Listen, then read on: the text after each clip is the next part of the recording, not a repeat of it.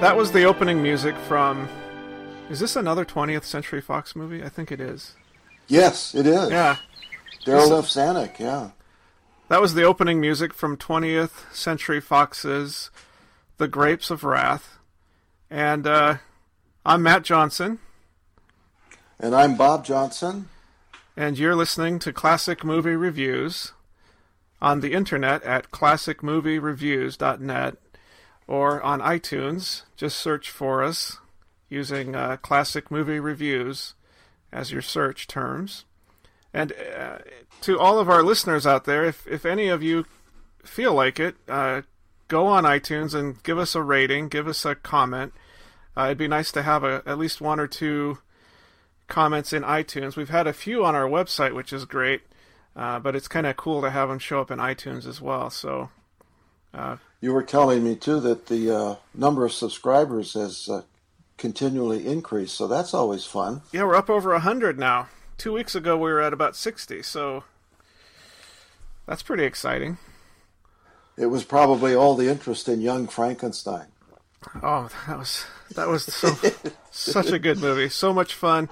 So totally opposite of this movie in terms of how I felt about things afterwards, after watching it. Oh, no kidding. They could not be more different in every way possible. I was looking up some background on John Ford since he's made so many movies. Between 1939 and 1941, he made Stagecoach, Young Mr. Lincoln, Drums Along the Mohawk, Grapes of Wrath, and How Green Was My Valley. All outstanding movies in the space of about a little over 2 years. What a productive and talented director. He's one of my favorite directors for sure. And I have to look this up, but whoever did the cinematography for Grapes of Wrath was just outstanding. It was such a well-shot movie.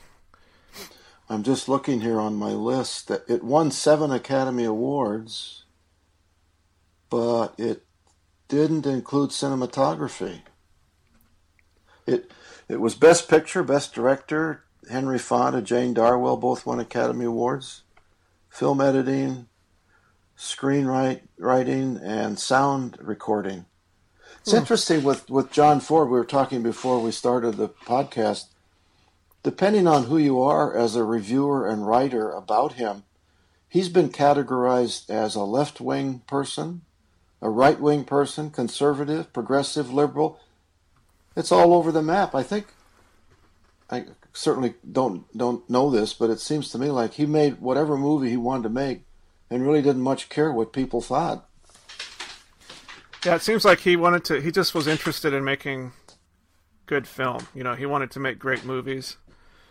And I don't know what his political affiliation was. And in trying to get through some of the comments and things on IMDb, it didn't really seem like if anything, he probably was more left-leaning, more toward the left, but it didn't seem very definitive to me because he also supported Nixon.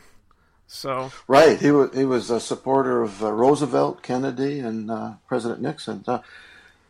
I think he might have been just somebody that did whatever movie he thought he could do a good job at, and since he made about 7 of them that were all good, I guess he was right. The movie had a fairly clear message, but at the same time, I felt like he laid it out there almost documentary style in a lot of scenes. I'm thinking in particular when the Joads.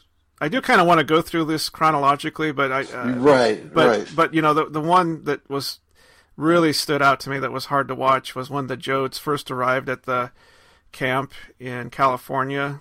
Not the camp that they stayed at when they were on the way out there, but when they first arrived, and it looked like a refugee camp from a war zone, you know, and that scene, you could almost find something very similar to that maybe in the Mideast or, you know, Eastern Europe, from years ago when there were so many refugees from Sarajevo. Oh, totally. Even today. Even today around the world, for sure. So, but hey, well, I agree. So, but shall we do chronological? Shall we try to do it chronological this time? Let's try. I'll let you take the lead, and I'll just work from my notes. And your notes are here now, and I'm ready to go. So the first thing was the opening music, which we've sort of commented on the music in each of our reviews, and I think all the music in the movies that we've reviewed so far has been great. It's been wonderful, but not so much in this movie. I'm not a big fan of what they did with the music in the opening scene, and then even throughout the movie, and then the end credits. It feels the movie's not a very upbeat movie, I don't think, but the music tends to be more on the upbeat side. Yeah, I would agree. I always listen to the music, and it so many times reinforces the theme of the movie and makes it that much better for me. But in this one, it was kind of like it was there, but it didn't really impact it. And I wonder if that may have been the intent, is it really wanted to focus on the story. I thought the same thing. I thought that the music was obviously chosen very conscientiously. I mean, it wasn't an accident what music they chose.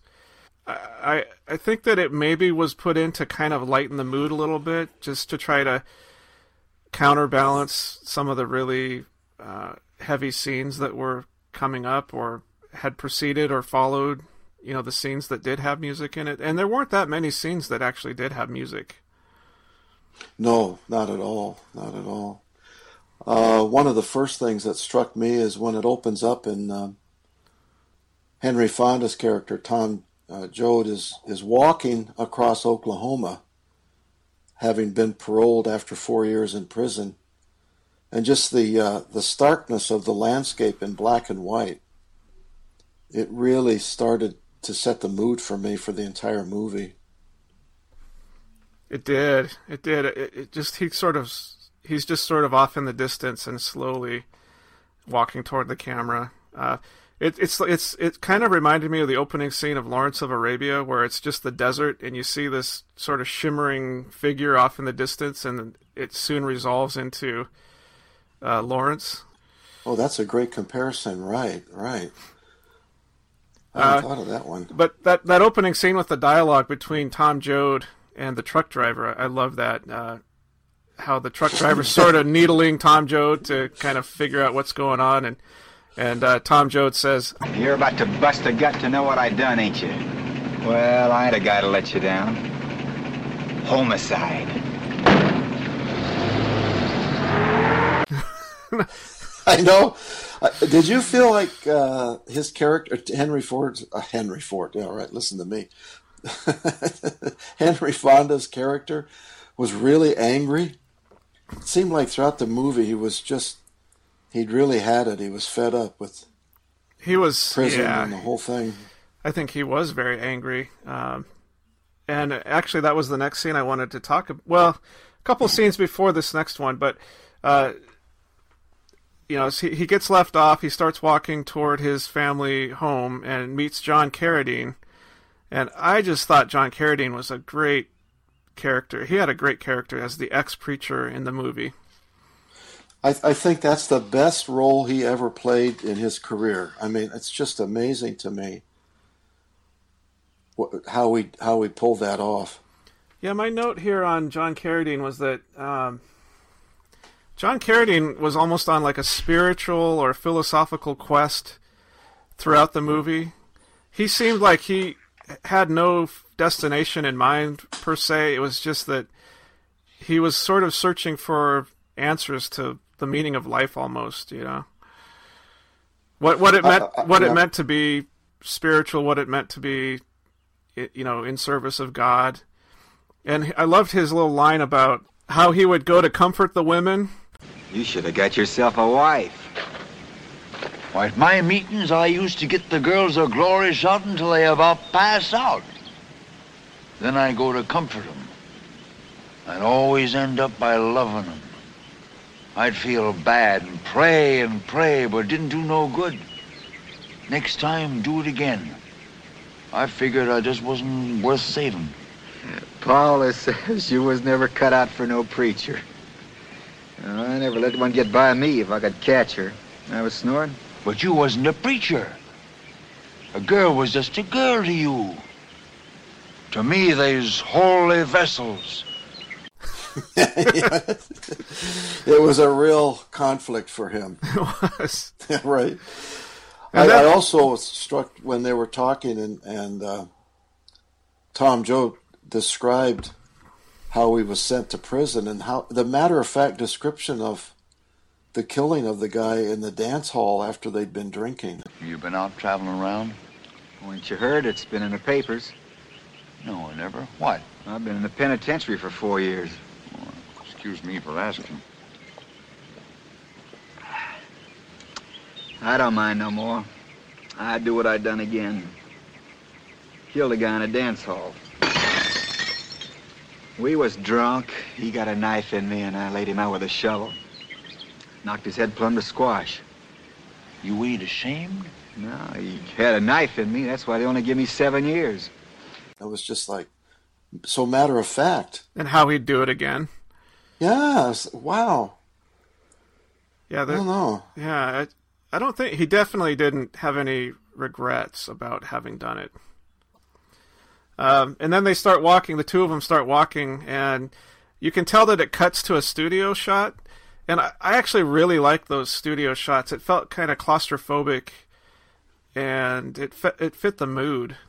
It really did. They had a bit of fog in the background, and it did help move the story along. And then the next scene is the house where the wind is blowing. It's pretty dark. The house looks deserted. It kind of looked like a haunted house to me. And is that the point where Dooley shows up? Yeah, he's hiding out in the house because he's got no place to go. And he says that everybody's they start talking to him and they want to know what happened and where are the Joads, because they're obviously not at the house. And Dooley says that everybody's headed out to California, and we kind of learn what's been happening to the tenants. And it does a flashback to what happened with his farm. Oh my gosh, yes, that flashback was amazing. Amazing. It really depicted the whole thing, and one of the family members tells the guy that's delivered the message that they have to leave, well, who do we shoot? They were so frustrated because nobody took responsibility for any of this. Back to the matter, Muley. After what them dusters done to the land, the tenant system don't work no more. They don't even break even, much less show a profit. Why, one man in a tractor can handle 12 or 14 of these places. You just pay him a wage and take all the crop. Yeah, but we couldn't do on any less than what our share is now. Well, the children ain't getting enough to eat as it is. And they're so ragged. We'd be ashamed if everybody else's children wasn't the same way. I can't help that. All I know is I got my orders. They told me to tell you to get off, and that's what I'm telling you. You mean get off my own land? Now, don't go to blaming me. It ain't my fault. Whose fault is it? You know who owns the land, the Shawnee Land and Cattle Company. And who's the Shawnee Land and Cattle Company? It ain't nobody. It's a company. They got a president, ain't they? They got somebody who knows what a shotgun's for, ain't they? Oh, son, it ain't his fault because the bank tells him what to do. All right. Where's the bank? Tulsa. What's the use of picking on him? He ain't nothing but the manager, and he's half crazy himself trying to keep up with his orders from the east. Then who do we shoot? Brother, I don't know. If I did, I'd tell you. I just don't know who's to blame. Well, I'm right here to tell you, mister, there ain't nobody gonna push me off my land.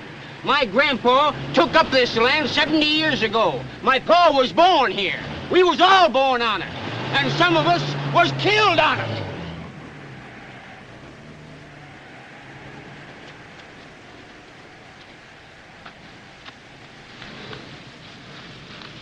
And some of us died on it. And that's what makes it ourn. Being born on it, and working on it, and dying on it. And not no piece of paper with a writing on it.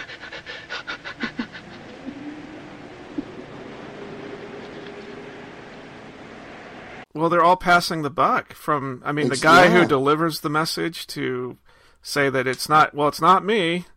Well, it's not the landowner, it's the banker. Well, it's not the bankers. And this was the first scene that really hit me kind of emotionally, which was, he says, some of us were killed on the land, some of us died on it.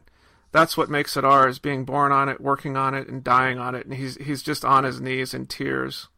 I know. And then shortly after that, these enormous tractors start rumbling across the farmland, sort of the depiction of the industrial age coming to destroy this family's house, which in fact they did. Yeah, and That struck me as really, really intense, to say the least. And here's where, man, it was the confluence of a massive environmental devastation because of the way that they were treating the land and how it got dried out and the dust storms and then the economic devastation of the late 1920s and into the 30s. And then the industrialization of America. Really, that was all happening at the same time. It the Dust Bowl part reminded me, or brought to mind Ken Burns' documentary about the Dust Bowl, which came out a couple of years ago. This just brought it home even more. And the thing about it is, this kind of story was going on all over the country because, maybe not the Dust Bowl, but the unemployment rate in the 30s at a minimum was 25%, and in some places it was twice that. Some places they didn't even know what it was. Yeah. Didn't you say that, I think in your notes you mentioned that John Ford sent out some production assistants to double check the story of what was actually happening in Oklahoma, just to make sure that, because John Ford couldn't believe that it was as bad as what the story depicted. And the production assistants came back and said, yeah, this is real. Roger Ebert was commenting on Daryl F. Zanuck, who was a fairly conservative chief executive officer at 20th Century Fox. He also wanted it checked out because he didn't want to put the studio in the position of being called a red organization or too left wing, and they got the same story that this in fact is what's going on. So even some of the conservative reviewers of the movie said it's a great movie. I mean, it depicted pretty much what was going on at that time. Well, and I read that that the reality was even worse than what was depicted in the movie, and that they toned it down in some parts because they thought people wouldn't believe, how bad it actually was for some people. Oh, right. I read that same information. Yeah, I think it was John Ford that said that. Yeah. So it's certainly more focused than the book, I tell you. The book was a little broader in scope. Yeah.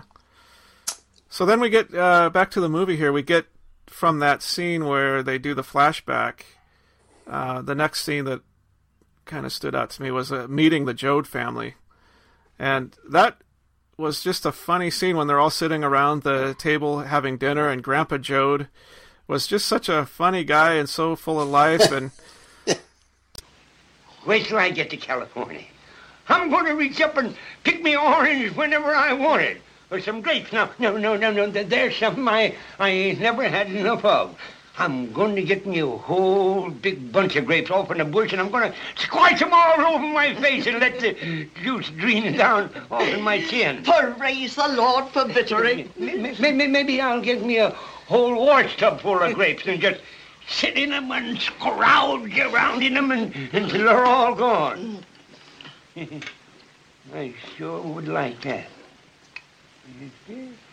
I sure would like that. And Ma Joad, I tell you, for me, she makes the movie Jane Darwell. It's just an amazing performance from beginning to end. And she was the strength of that family. She definitely was the center of the family and kept them going. She was so worried about Tom Joad and whether he had turned into a mad and mean person from prison, and she wanted to make sure that he was okay. But he did seem pretty mad. I don't think that he was mean, but he was definitely angry.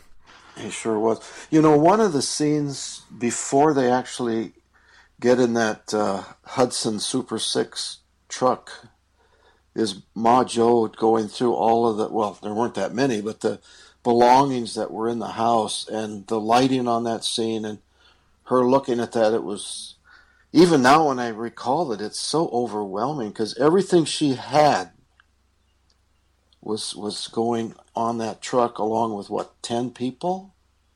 Yeah, I think there was 10 or 12 people? 12 people, yeah. Well, Wow. she was burning some things, too. She wasn't even taking everything, and I think that she was looking at a postcard or something, and she put it into the fire, and I think she was sort of just saying goodbye to Oklahoma and her old life because she knew she was never going to come back.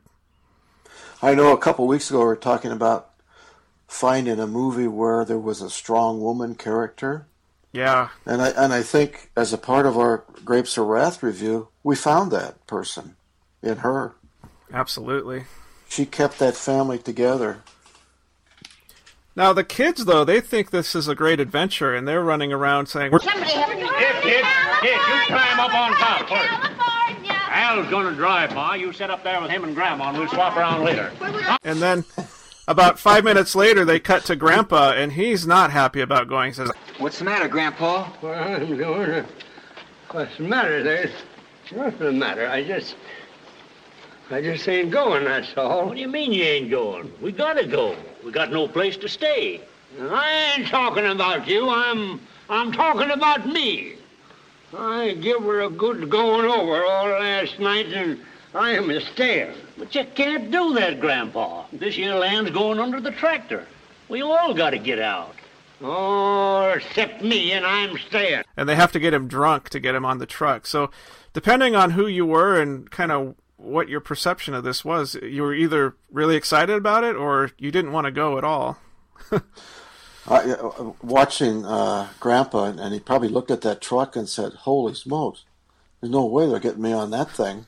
It's a death trap. I could hardly. I know. You're going to be coming down this way in a couple of months. Imagine making that trip in that Hudson Super 6. No thanks. You'd have to leave now. The truck looked like it was going to fall apart at any minute. Oh my goodness! It was old in 1939. And then we get this montage, this travel montage of the family going down Highway 66, and we've got this really upbeat music.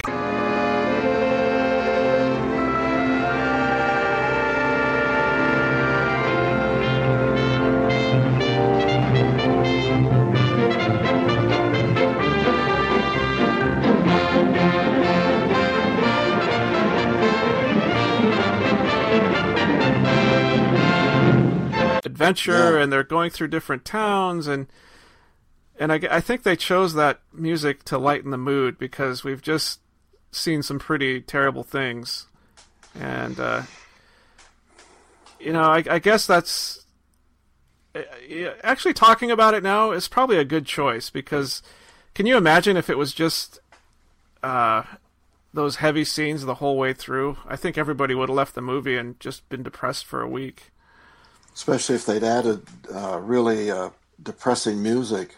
That the scenes from the road were all over the place. It's like the camp where the man that was coming back from California said, "There ain't no work, no way should you go there." And they had these leaflets that were printed up by the thousands.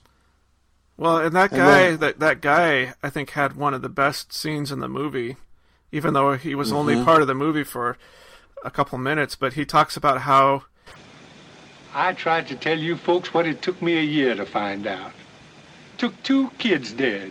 Took my wife dead to show me. But nobody could tell me neither.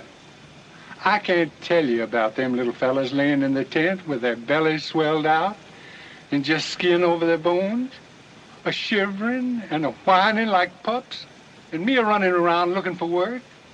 Not for money, not for wages, just for a cup of flour and a spoon of lard. Then the coroner come. Them children died of heart failure, he said. He put it down in his paper. Heart failure? And that little belly stuck out like a pig bladder?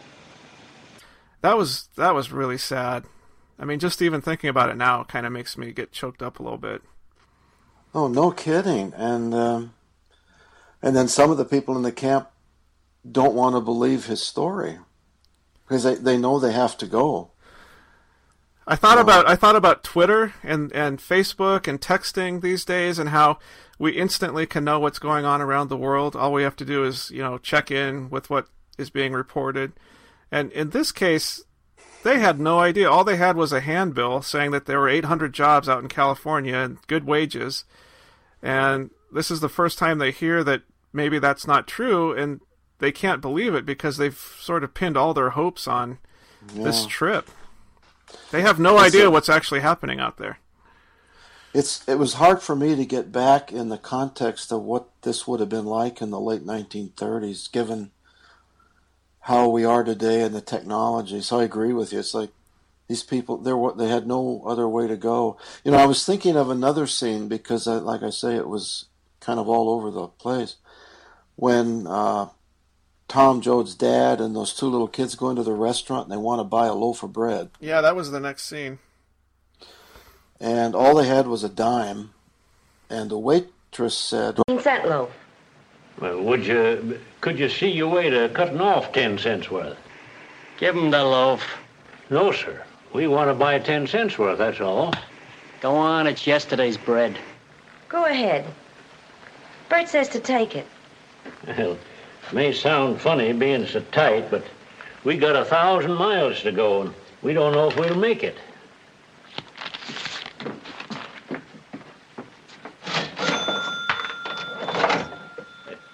Is them penny candies, ma'am? Which ones? There, them stripy ones. Oh, them? Well, no. Them's 2 for a penny. Give us 2 then, ma'am.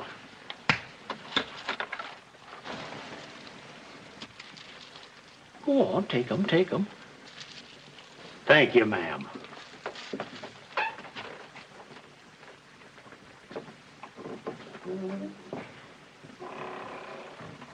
Them ain't 2 for a cent candy. What's it to you? Them's a nickel apiece candy. We better get going. We're dropping time.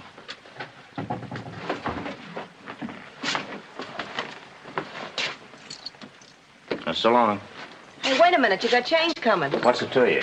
The thing that struck me were these 2 truckers who were watching this, and they kind of empathized with Grandpa and the 2 kids, and they left a lot of money when they went out to get in their trucks to pay for what the restaurant had given to the people.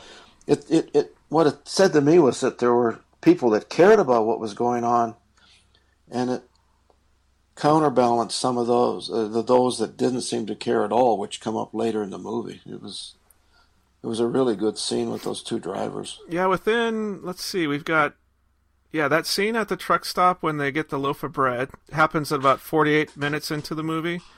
And then we get the scene at 55 minutes into the movie where they have to stop for gas, and this is right before they are going to cross the desert. And this is a really important scene to me. It explains pretty much everything. Between the scene at the gas station with the waitress and the 2 truckers who are actually very compassionate and want to help out, even just a little bit that they can. And then the scene at the gas station right before they cross the desert, the 2 attendants at the gas station say, Holy Moses, what a hard-looking outfit. All them Okies is hard-looking. Oh, but I'd hate to hit that desert in a jalopy like that. You and me got sense. Them Okies got no sense and no feeling. They ain't human. A human being wouldn't live the way they do. Human being couldn't stand to be so miserable. Just don't know any better, I guess. And I know they literally just don't think of these Okies, as they call them, as human beings, even though they're the same they're just down on their luck, right? I mean, they've got everything kind of lined up against them, and they don't have any option but to try to go out west to find work. And to keep going. Don't you think that a little bit more compassion and understanding, like what was shown in that diner, would have helped out everybody? I mean, there's just so much of these people that had some power and had some land and had some work, kind of taking advantage of these folks that just didn't seem like they had much in the way of luck or money or, education. Well, I think that is a key point in some of the criticism of the book and the movie, that there is a body of opinion from some people, that there was a lot more compassion and caring going on than was depicted in the movie. And I think this is part of the reason why there's still this debate over whether the movie is too pro-leftist or should it be banned. And I remember reading about some of the demonstrations about the movie and the book that took place, that it was overstating the what was going on. Having not been there, I don't know. My reading of what went on, this seems to be fairly accurate, but I just don't know. Well, one of the questions that I had from 2 weeks ago was, why is the Grapes of Wrath, the book, still one of the top, censored or banned books in the country? And I think it's just exactly this. I think depending on your political stance and viewpoint, you could either be seeing this as really a leftist, propaganda book, or you could see it as maybe even the opposite of that. So, I've started reading the book. I'm about halfway through. I read it in high school, but I'm reading it again, and it's sort of like the movie. It depends. I think you could read it one way or the other. It really depends on your own beliefs. Did you read the piece on some of the research about how in the Soviet Union they allowed this movie to be shown from the time it came out in 1940 until 1948, but then they banned it. They banned it in the Soviet Union because they realized that even in the U.S., even the poorest people could afford a car. And I was like, so, the opposition and the banning is from all over the place. Yeah. For all kinds of reasons. Well, we're going to take a break here. Bob and I actually talked for another 30 minutes about the movie. So we've decided to have a part 1 and a part 2 for our Grapes of Wrath movie review. So we'll post part 1 this week, and part 2 will come out next week. So until then, happy movie watching.